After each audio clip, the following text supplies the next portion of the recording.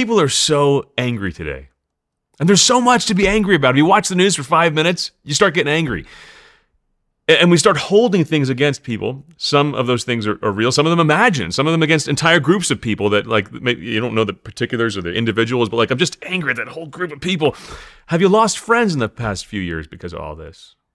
You know, sometimes we hear, like, have you lost friends during the COVID pandemic? And you think, well, none of my friends died. But no. How many friends have you lost to politics in the past few years? There's been so much tension, so much confusion. And guys, I think we need to take a deep breath and just kind of let some stuff go a little better. Because it's almost become a virtuous thing in society today to hold on to anger, to hold on to past injustice, to hold on to injustices from 300 years ago. And to overlook those things is to be considered almost unvirtuous.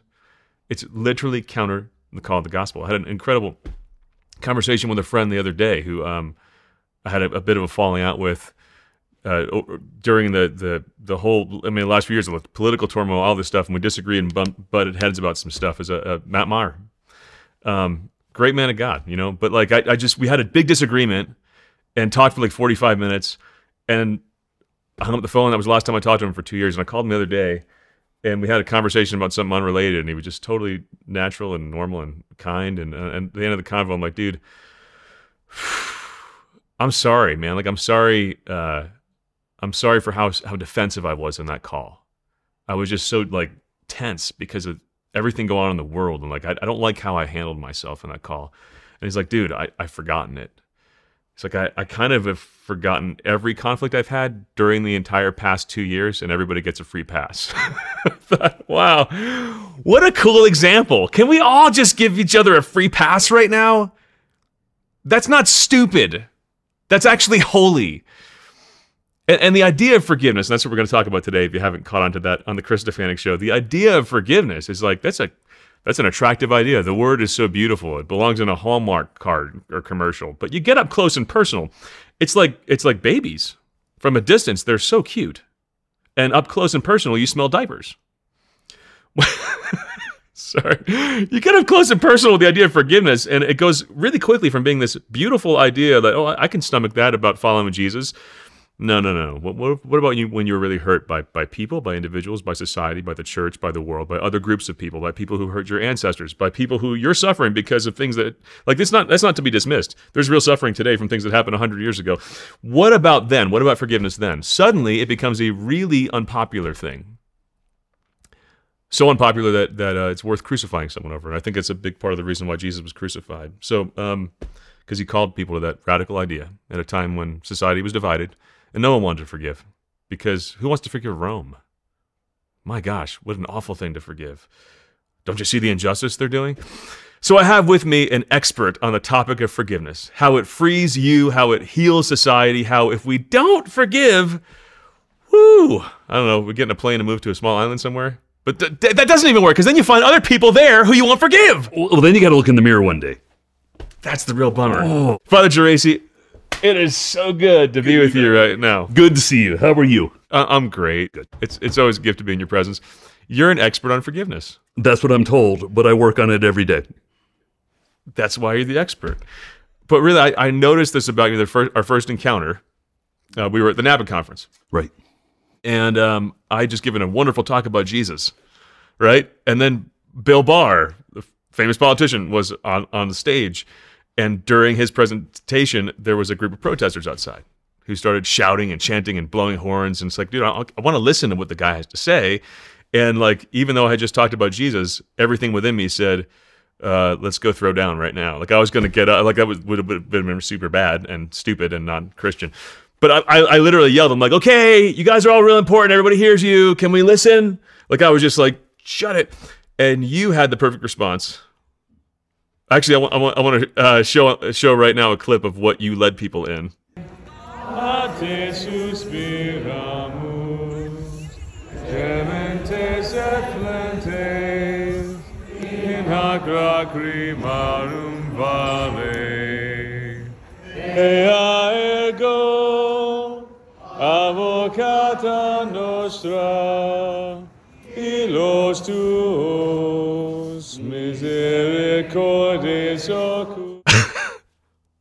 You just led people in prayer. Yeah. What kind of guy does that? Like, was that your first reaction, or did you have the first initial reaction that I did? I think it was just I was the right place, right time, Holy Spirit movement. Yeah. My head and heart was in the right spot to hear the voice of God and respond to it. And I know there's other times. I think we were talking about Cardinal Pell earlier. Like that's great in big situations. Like put me in traffic and like you wouldn't even be sure I was a Christian on certain days. Right. Yeah. So, I interviewed Cardinal Pell, and he spent 400 days in solitary confinement for crime he didn't commit. I'm like, wow, you must practice forgiveness all the time because you're not angry at the people who do that. He's like, no. Don't get me wrong. Like you put me in traffic, and I'm cursing the universe. yeah. But it's easier with big stuff. Yeah. But you're practicing this daily, such that you were ready to go, and it was grace, right? But it's also like you're opening yourself to that grace. What does that look like to practice it constantly, daily? When you're practicing forgiveness, letting things go all the time, to where your posture toward the offender is okay. Hey, let's pray right now. Selfishness versus selflessness. I think the times that I find myself able to step out of myself and respond in a very positive way, beautiful way like that, is when I'm trying to be present to God, have that presence, practicing that presence of God wherever I am, and having the prayer life that supports that, and the devotional life that supports that. And so when I'm doing good on those areas, it's an easier transition to respond virtuously. Versus the times that I've been busy, that I get caught up in myself, that I get caught up in self-centeredness. I want to be where I want to be. I want what I want. That's where the old man comes out, the ugly side of me. He's there. Yeah, right? he's very much there. Yeah. That power of practicing forgiveness all the time. I had no idea this was a pillar of your spiritual life. Like I couldn't put a name to it. I'm like, well, there's a lot of grace in that guy that you would just get up and pray immediately. But that became real clear when you came visit my house after the Napa conference. Yeah. Which I got to thank you. That was a life-changing encounter with God for me. And you were the instrument of that encounter. Mm-hmm. Father Geraci had come to pray with my daughter, who was recently diagnosed with MS, and she's doing great, thank God. I mean, she struggles, but a lot of grace. And you kind of turned the tables here, because I'm like, oh, great, he's going to pray with Rosie for a healing. And you just looked at me, you're like, you need to forgive people. And I thought, dude, I'm fine. What are you talking about? Because I kind of was, like, I was functional, like I mostly forgave everybody. Before we talk about the prayer you led me through, how did you know? Like, what? That's a charismatic experience. Like, what does that mean? What's it feel like? Like a prophetic word. How do you know it's not just you or emotional hiccup? Well, that's always the terrifying part of it. And I think this is the way that God helps lead me into humility, is that he gives me a word and he asks me to act on it. And when I hear that word, like what you didn't see behind the scenes is that I hear this, tell Chris there's someone he needs to forgive. And I'm like, my knee-jerk response is like, are you sure? And so I'm questioning, is this of me or is this of God? And there's a sense that I have, a sense of peace that I have, that I recognize the Lord's voice, and is this reasonable or not? And so I always ask, put it out there in that form of question, because a lot of times I'll say, I hope I'm not projecting when I say this. Tell me if this is true for you or not. But with you, it was just so clear that I was able just to turn and directly say what we said. So it's so humbling, because it's him, but it's not him and it's not me. It's it's us. And that's part of my journey, where I'm having to learn to trust him every day and get beyond myself, get beyond my pride. And at the risk of having an hour-long tangent, when you say it's really clear, what does that mean? Because people think, you talk to God, that's called prayer. You listen to God, that's called crazy, right? Right. Yeah. This is true. This is true. So we just make a claim here that you heard, but you were spot on. So like, what is that? When it's clear, what is that? Is it a feeling in your gut? Is it a word in your heart? It's a word in my heart. It bubbles up in the intellect, and I'll be, I've been a priest now 11 years, going on 12, and part of my ministry is leading people through Eucharistic healing services as well as forgiveness. So that's been an instrumental part of my ministry. And the Eucharistic healing service, I literally stand there holding Jesus and have people gather around, and I just pray with people and let Jesus do what he wants to do. I remember there's one time I was holding him. I'm like, Lord, is there something you want me to say? Something you want me to do? And like, in teary, I just heard you like, I got it. Like, okay. And so like I was I got anxious. this. I was Yeah. anxious to insert myself in that situation. Oh. But it comes back to the devotional prayer life, is that as you pray your devotions, as you hear your calls, it's like, how did you know you were supposed to marry Natalie?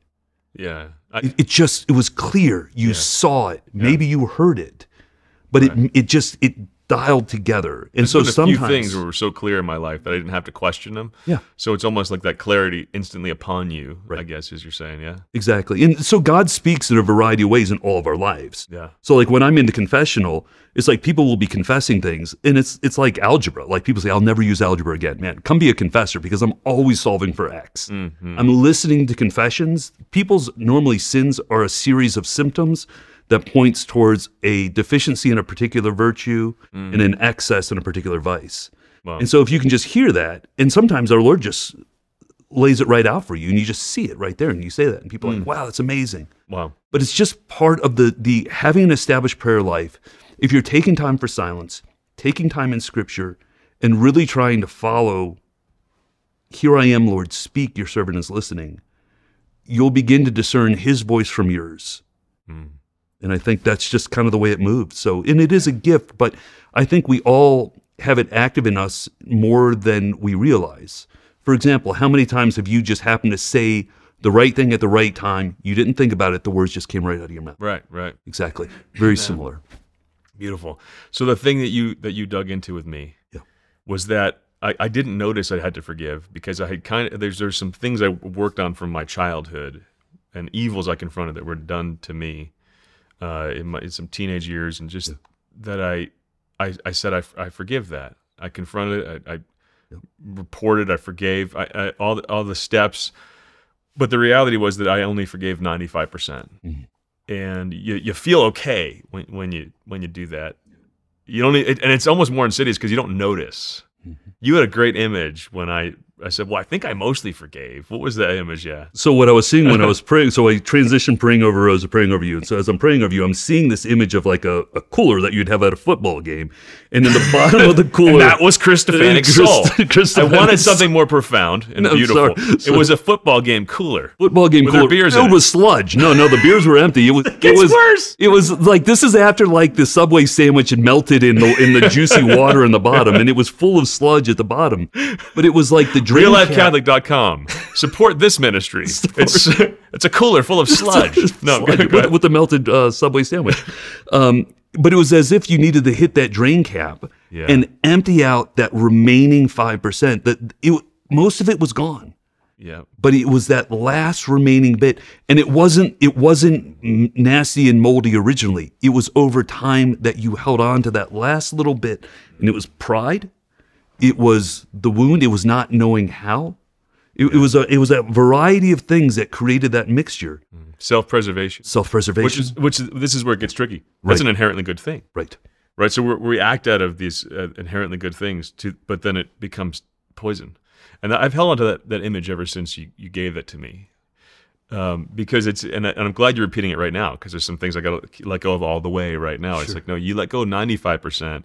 And that's like, that's like getting a cooler after the game. And it's 95% clean. I'm just going to put it in there in June and open it up again in August. And what's that going to look like, dude? Yeah. Can wreck the whole program. Can wreck the whole house. Yeah. The prayer you led me through. Yes. Now, we can't go through the whole thing right now. And I want you to go to Google Chris Stefanik, Father Geraci, Real Life Catholic Forgiveness. Because after he led me through this prayer, 3 days later, we filmed an entire program on it. It was amazing. And it was the most anointed, quick action of God. Like, I usually would spend 6 months preparing for that. I was still my mind's still kind of blown. I had about 100,000 people go through the program by the grace of God. But so go into that and follow him through this. Like, you got a 15-minute video where he leads you through this prayer. But give us a bird's eye view of what you had me say. And I've been practicing it since then. That's awesome. So it's reallifecatholic.com/forgive. Okay. So there you go. There it is. And it's week 4. Yep. So basically there's this meditation that our Lord gave me. I had a woman come to me early in my priesthood, and she had a person murder her daughter, and she didn't know how to forgive. There's all these clever things we can say about what forgiveness is, what forgiveness is not. Forgiveness is a choice. It's not a feeling, all of these things. I was stunned. I was absolutely paralyzed. And there was a crucifix on the wall, and I just looked at the crucifix, and I said, Lord, what do I say? I have no idea what to say or do. And seminary didn't get you quite ready for that moment. Nothing prepares you for that moment. Yeah. Nothing prepares. It's like a boxer say, you have a plan until you get hit in the jaw. Yeah. And then it's just like, because you have nothing can prepare you for the reality of how evil the world is. Mm-hmm. But yet, turning to God in prayer, in grace, in that moment, again, it was a supernatural ability to turn and ask and to hear. And he said, the easiest way to forgive are to say these words. Mm. Say my words as I hung upon the cross. Father, forgive them, for they know not what they do. Chills, man. Yeah. And the easiest way to forgive is to literally just say what I said on the cross. Say what I said. But we say it 3 times. It's important 3 times. The human person is a trinity and a single unity. We're an intellectual person, we're an emotional person, and we're a spiritual person. And so to forgive, it's easy to forgive. Yeah, I forgive you intellectually. But what about from my emotional heart? What about from the spiritual heart, from that little boy inside who was really hurt the deepest, in the most primal and binary level? Like, to allow him to forgive, or for a woman to allow her to forgive, that little girl, that little boy, to grant permission. And I say in marriage and family, I love you are not the most important words. I forgive you is. Cool. Because embedded in I forgive you in marriage and family and life is included, I love you so much I'm willing to suffer for, with, or because of you, and still hope for a better tomorrow in Jesus Christ. Man, that's awesome. It's also more intimate in a way. Yeah. Because it's an admission, like when people say, nah, no worries. No. No. I forgive you says, I'm open to you in a way that you have permission and ability to hurt me, and you did. There's a level of intimacy that is so raw. Yes. And I forgive you. Yes. Yeah. It's almost showing the receipt. This is what it cost. I forgive. So I forgive you. So you had me picture myself next to Jesus on the cross. Yes. And looking down at the person who offended me and saying 3 times, Father, forgive him. He knows not what he does. Yes. And then the image at the end of time. Oh, yeah. At the final judgment. I had a huge revelation from one of the persons who went through this. So at the end, so now we imagine, we do, Father, forgive them, for they know not what they do. Jesus hanging on the cross, you hanging on the cross. It's this whole wonderful Lectio Divina. Divine reading, yeah. Divine reading. Meditating on Scripture. Meditating on it, being there, placing yourself there. And so the next part of that is I have you imagine seeing anyone who's ever hurt you kneeling before Jesus at their final judgment. They have died, and Jesus is revealing to them every single thing they have done to hurt you. And there's no excuses when you're in that final judgment. There is nothing that you can say to disrupt that. And you see it in absolute sobriety. And I have the individual imagine going up to Jesus and saying, Lord, this page with every single sin these people have committed against me, Lord, please tear out these sins that they've committed against me. Burn them in the fire of your sacred heart. Do not let them incur one day in purgatory or the fires of hell because of this. And you're wishing good on them. And one of the people who went through this program, we got in contact because she was still struggling. And one of the questions she asked is, how can we ask Jesus to tear out the pages of their life? But what I realized in that meditation, through that conversation, was that it wasn't their final judgment that we were seeing. It was ours. Because as you forgive, you'll be forgiven. Are we willing to ask Jesus to tear out the pages of anyone who's ever hurt you? And it's cathartic to say it out loud.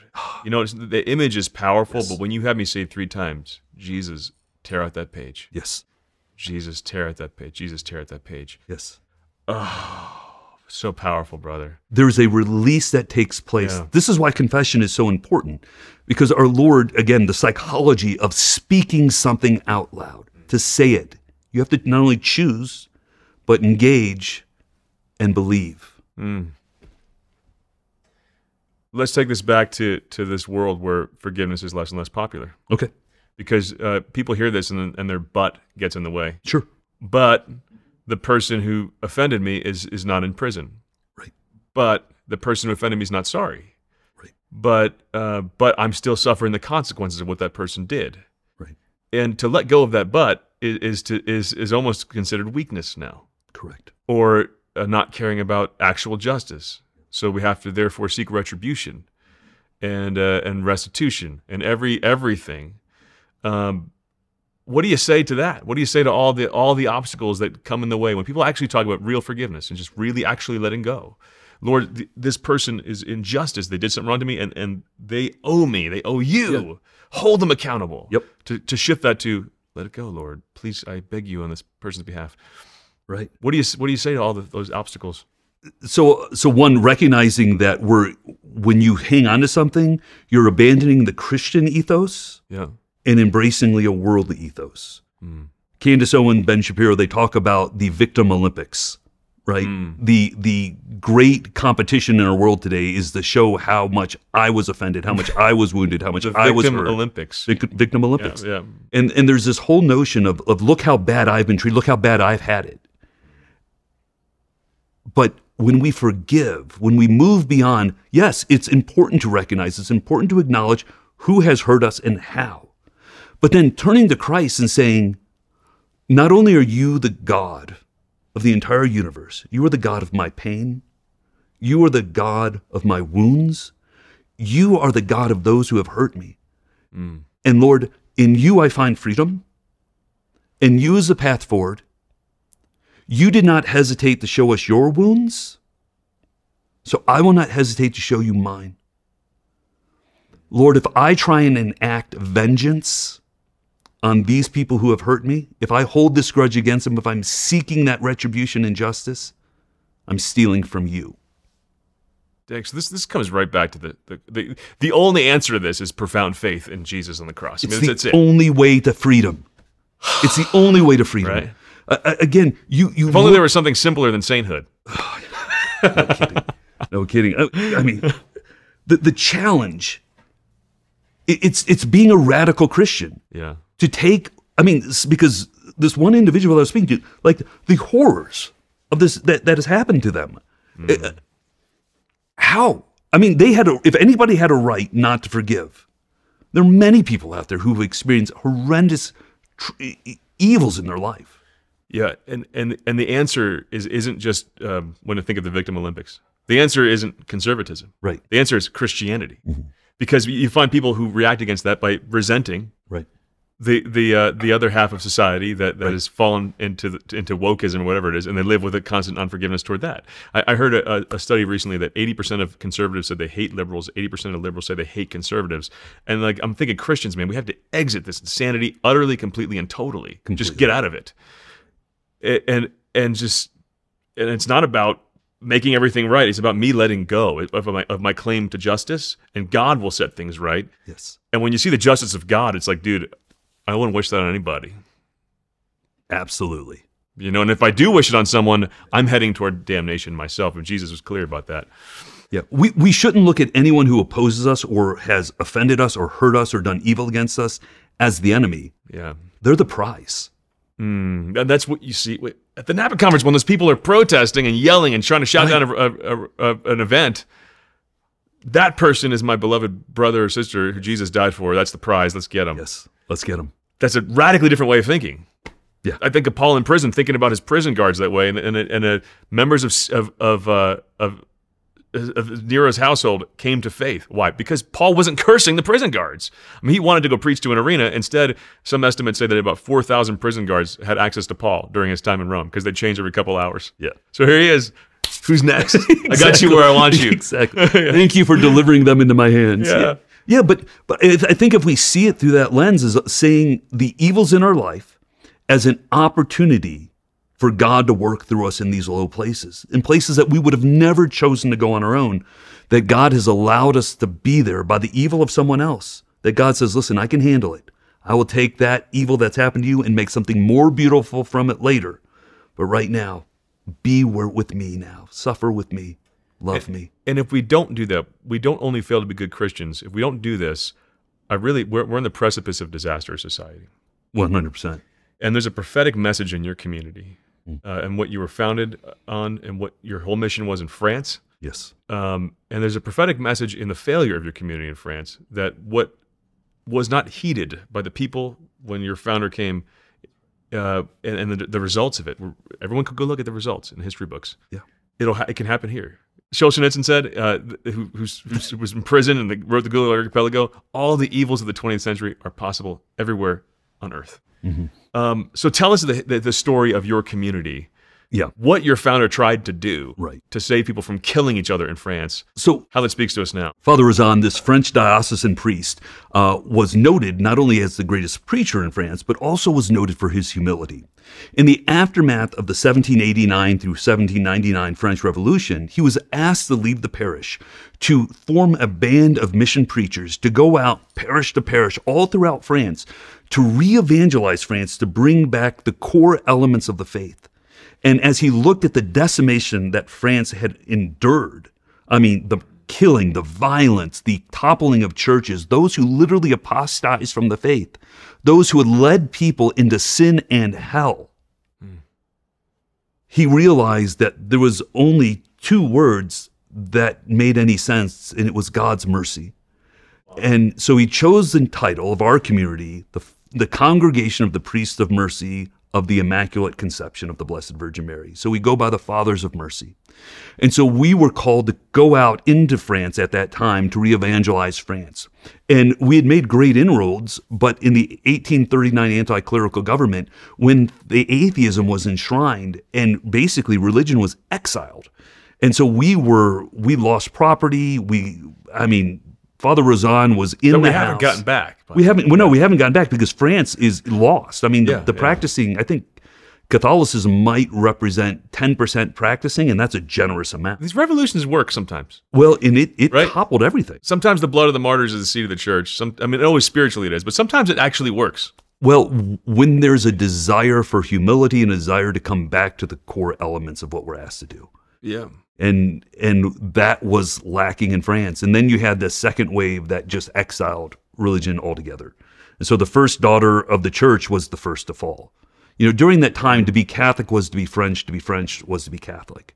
And this was all exiled. So we found ourselves sending priests to help the immigrants in the United States. We die out all across the world, and then we only exist in the U.S. At our lowest point, we were at 99 members at our height, priests, down to 6 members at our lowest. Wow. And we've had this resurgence in our community now. You know, we are traveling confessors and preachers. And so I travel 7 months of the year doing missions and retreats with the emphasis on leading people to conversion of heart through the sacrament of confession and forming people in the basics of the faith. There's a prophetic reason, right, that you guys are here right now. Because I think of your founders, this lone voice in France, where you have the pain of real injustice, right? Yes. You have an aristocracy that treated people horribly and that took something from them and that kept them down, and this power class division.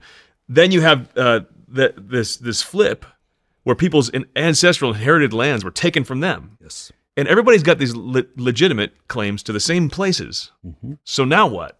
And here's a priest saying, forgive each other. Yes. Everybody let it go, or everything's over. You know, and when we hold it up as a virtue to not forgive, it's like decolonize everything. Well, that's a cute idea. 3 steps down the road, it's the guillotine is what that is. Without question. You know, let's all go back in history and see that because I'm suffering from things that happened 100 years ago, therefore I'm entitled to an entire class of people paying me back something. Like, whoa. Well, then so am I. I can go to Ireland and get money from someone from England for taking my ancestral lands, because I would probably have more money in my family line if the injustice of the potato famine had not happened 150 years ago. But we all have these claims. Victim Olympics.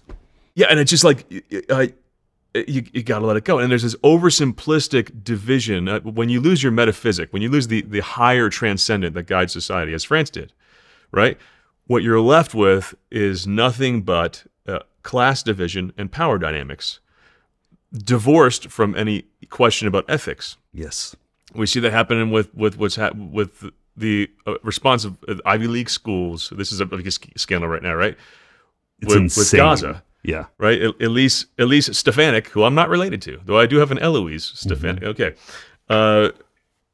Sat down in front of the Ivy League presidents of Harvard, MIT, and Penn, and specifically said, would calling for the genocide of Jews constitute a violation of the code of conduct at your school? Yes or no? And they said, depends on the context. Yeah. Like, dude, when we lose the metaphysic and calls to forgive and right or wrong and God, then all there is power dynamics. Yeah. And then everything is justifiable. Once you have isolated and located it, here's the powerful, here's the oppressed. Well, therefore, this group of people has no actual human rights. We got to support this group of people or we're bad. Right. In doing anything, including a terrorist act. Right. And this isn't to say that there's no injustice done by powerful people. But this is madness, this is insanity if we don't have higher principles and things like mercy governing us. That's where we're headed. We need your community. Well, and it brings forth the mercy of God. And I think that's the reality of what I see among the faithful clergy, among the faithful Catholics, is this devotion to self-conversion first, to allow me to Define call. self-conversion, yeah. Well, it's looking in the mirror and recognizing that all of the people who need mercy in conversion is me. I mean, this is part of the reason we wear the image of the Father and Prodigal Son, is the number one. Is that what that is? That's the image. That's awesome, man. So number one, I was first embraced by the Father.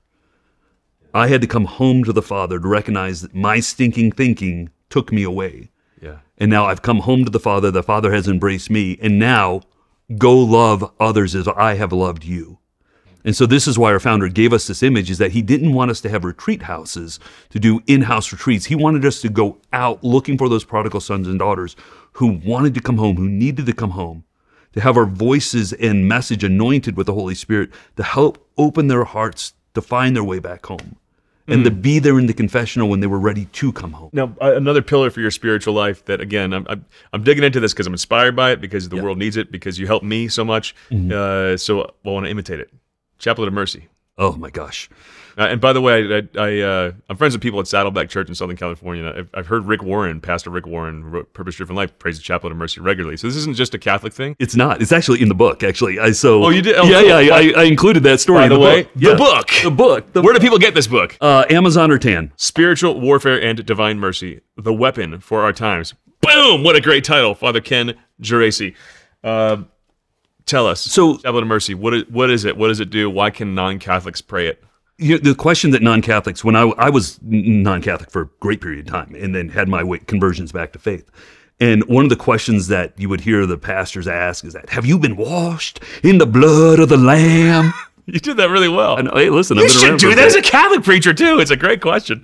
Well, it is. Right. And so what does that mean to be washed in the blood of the Lamb? Well, the Catholic response is baptism, the Eucharist, confession, attending Mass, and now the Divine Mercy Chaplet. So when you pray the Divine Mercy Chaplet, I mean, let's look at the prayer. Eternal Father, I offer you. What? The body, blood, soul, and divinity of Jesus Christ. For what reason? The atonement for our sins and those of the whole world. It's awesome. And so when you pray the Chaplet of Divine Mercy, you have to find yourself in the presence of the Father. And you're in the posture of offering. And so it requires a vulnerability. You can just say the words and it's powerful, but the more vulnerable you can become in that moment, the more present you can become to what you're saying and what you're doing and where you're at, is where the power comes in. And so, Eternal Father, I offer you the body, blood, soul, and divinity. That's the Eucharist. The Eucharist is the Mass. You're cooperating with Jesus' offering of Calvary. himself on the cross at the Mass. You're like, I'm doing this with you, Lord. Exactly. As a priest, in my priestly role, everybody, we forget that every Christian is baptized and then anointed priest, prophet, and king. Like, every Christian has a priestly role. In that the universal Offering. priesthood is to offer sacrifice. And Sacrosanctum Concilium talks about uniting ourselves through the hands of the priest and the offering of Calvary to the Father. And so every time you pray the Divine Mercy Chaplet, you find yourself where Christ first was on the cross, where he was perfectly present to the Father, offering himself, body, blood, soul, and divinity, on Calvary with Mary and John at the foot of the cross, in that perfect act of humility and self-sacrifice for the atonement for our sins and those of the whole world. And so you are literally the blood and water flowing from his side, washing over us. So when we pray the chaplet, you can have 3 different images, or a variety of images for that matter. But one of them is being at the foot of the cross with Mother Mary and St. John. Put yourself there. Put yourself there. Yeah. And see that blood and water flowing over you, your problems, the mercy that you need, the mercy that the world needs, the problem that we have. See this division between the right and the left, whether it's politics or in the church, and allow the blood and water to flow over that, to wash away the ego, pride, and sin, and then life is in the blood, have the blood come over it and give new life to that. It's such an amazing way to pray, to see yourself there at the foot of the cross. The other way, you want to change a priesthood? You got some bad priests or troublesome priest? Imagine yourself as Aaron and held up the arms of Moses. When their arms up, they were victorious. Well, the part of the chaplet that we're praying is the great doxology of Mass, where the priest has elevated the body, blood, soul, and divinity of Jesus. Through him, with him, and in him, O God, Almighty Father, in the unity of the Holy Spirit, all glory and honor is yours forever and ever. Amen. And so imagine holding up the arms of the priest.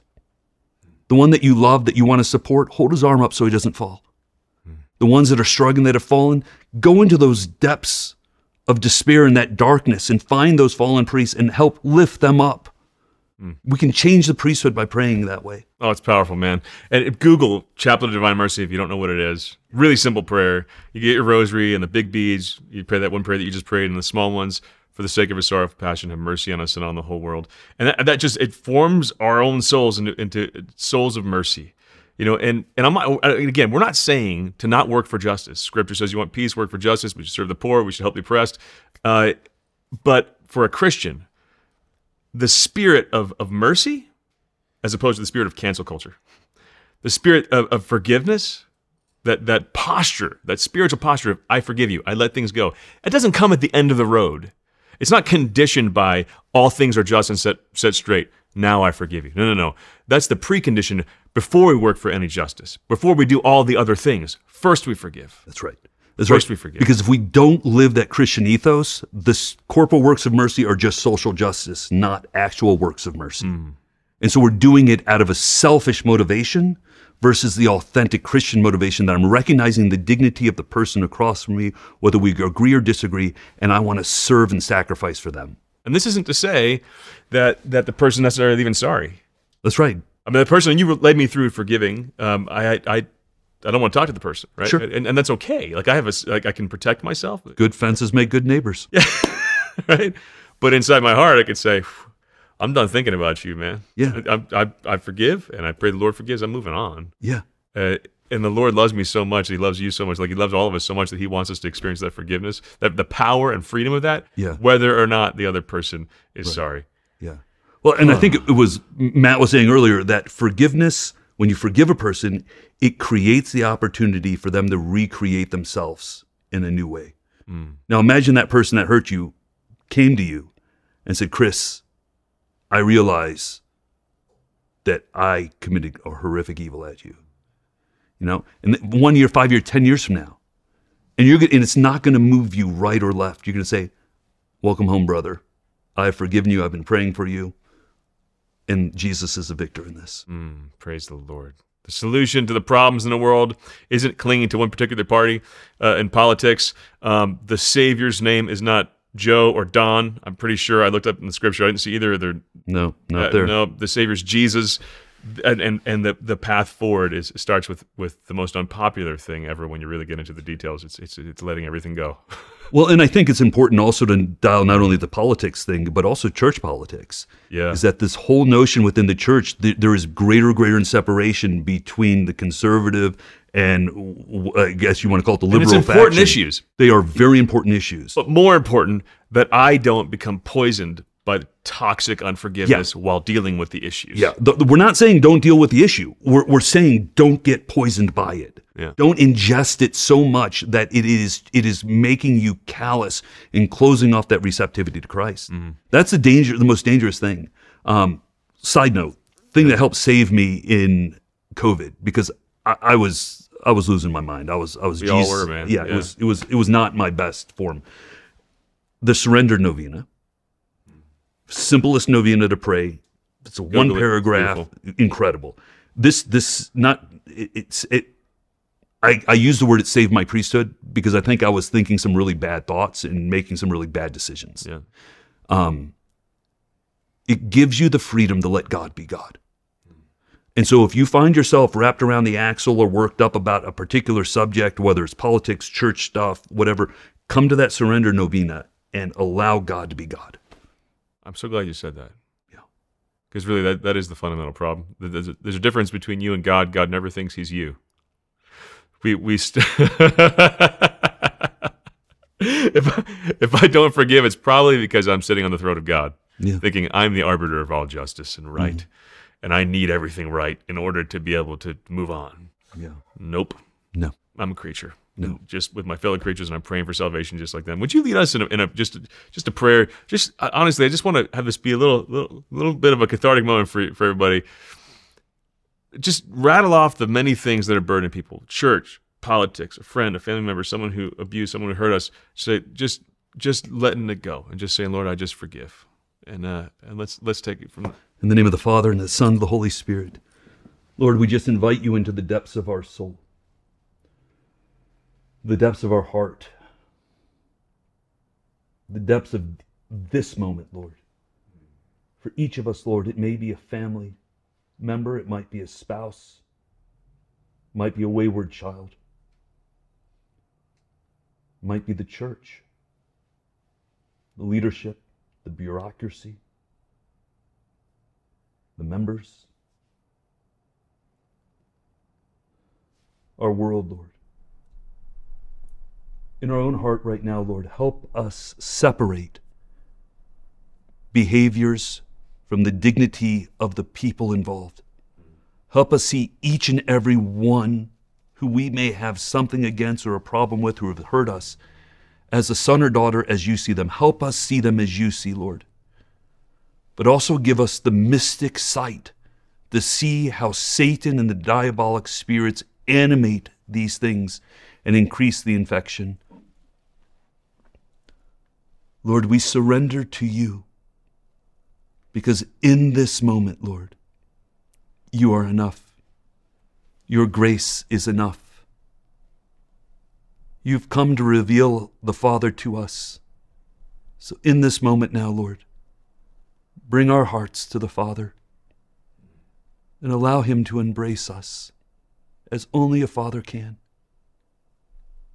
removing the thorns, healing the wounds, bandaging our souls, our emotions, and our bodies. And allow the Heavenly Mother to wrap us all in her protective mantle. Glory be to the Father, and to the Son, and to the Holy Spirit. As it was in the beginning, is now, and ever shall be, world without end. Amen. In the name of the Jesus. Father, and the Son, and the Holy Spirit. Amen. Amen. Thank you, brother. I love you, man. It's good to be with you. Back with you, man. Praise God. Hey, and make sure you get that book, Spiritual Warfare and Divine Mercy, A Weapon for Our Times. Father Ken Geraci. Find it on Amazon or Tan. Tan? Is it Tan? Tan books. And make sure you're supporting our mission. Become a missionary of joy today. Go to reallifecatholic.com/MOJ, and the info is also in the show notes. You are the reason we're able to do all this stuff and reaching literally millions of people. It is blowing my mind how this ministry is exploding right now. That's all because of you. So become a missionary of joy. We also pour back into you if you become one and just help you share your faith with joy. We love you guys. See you next time.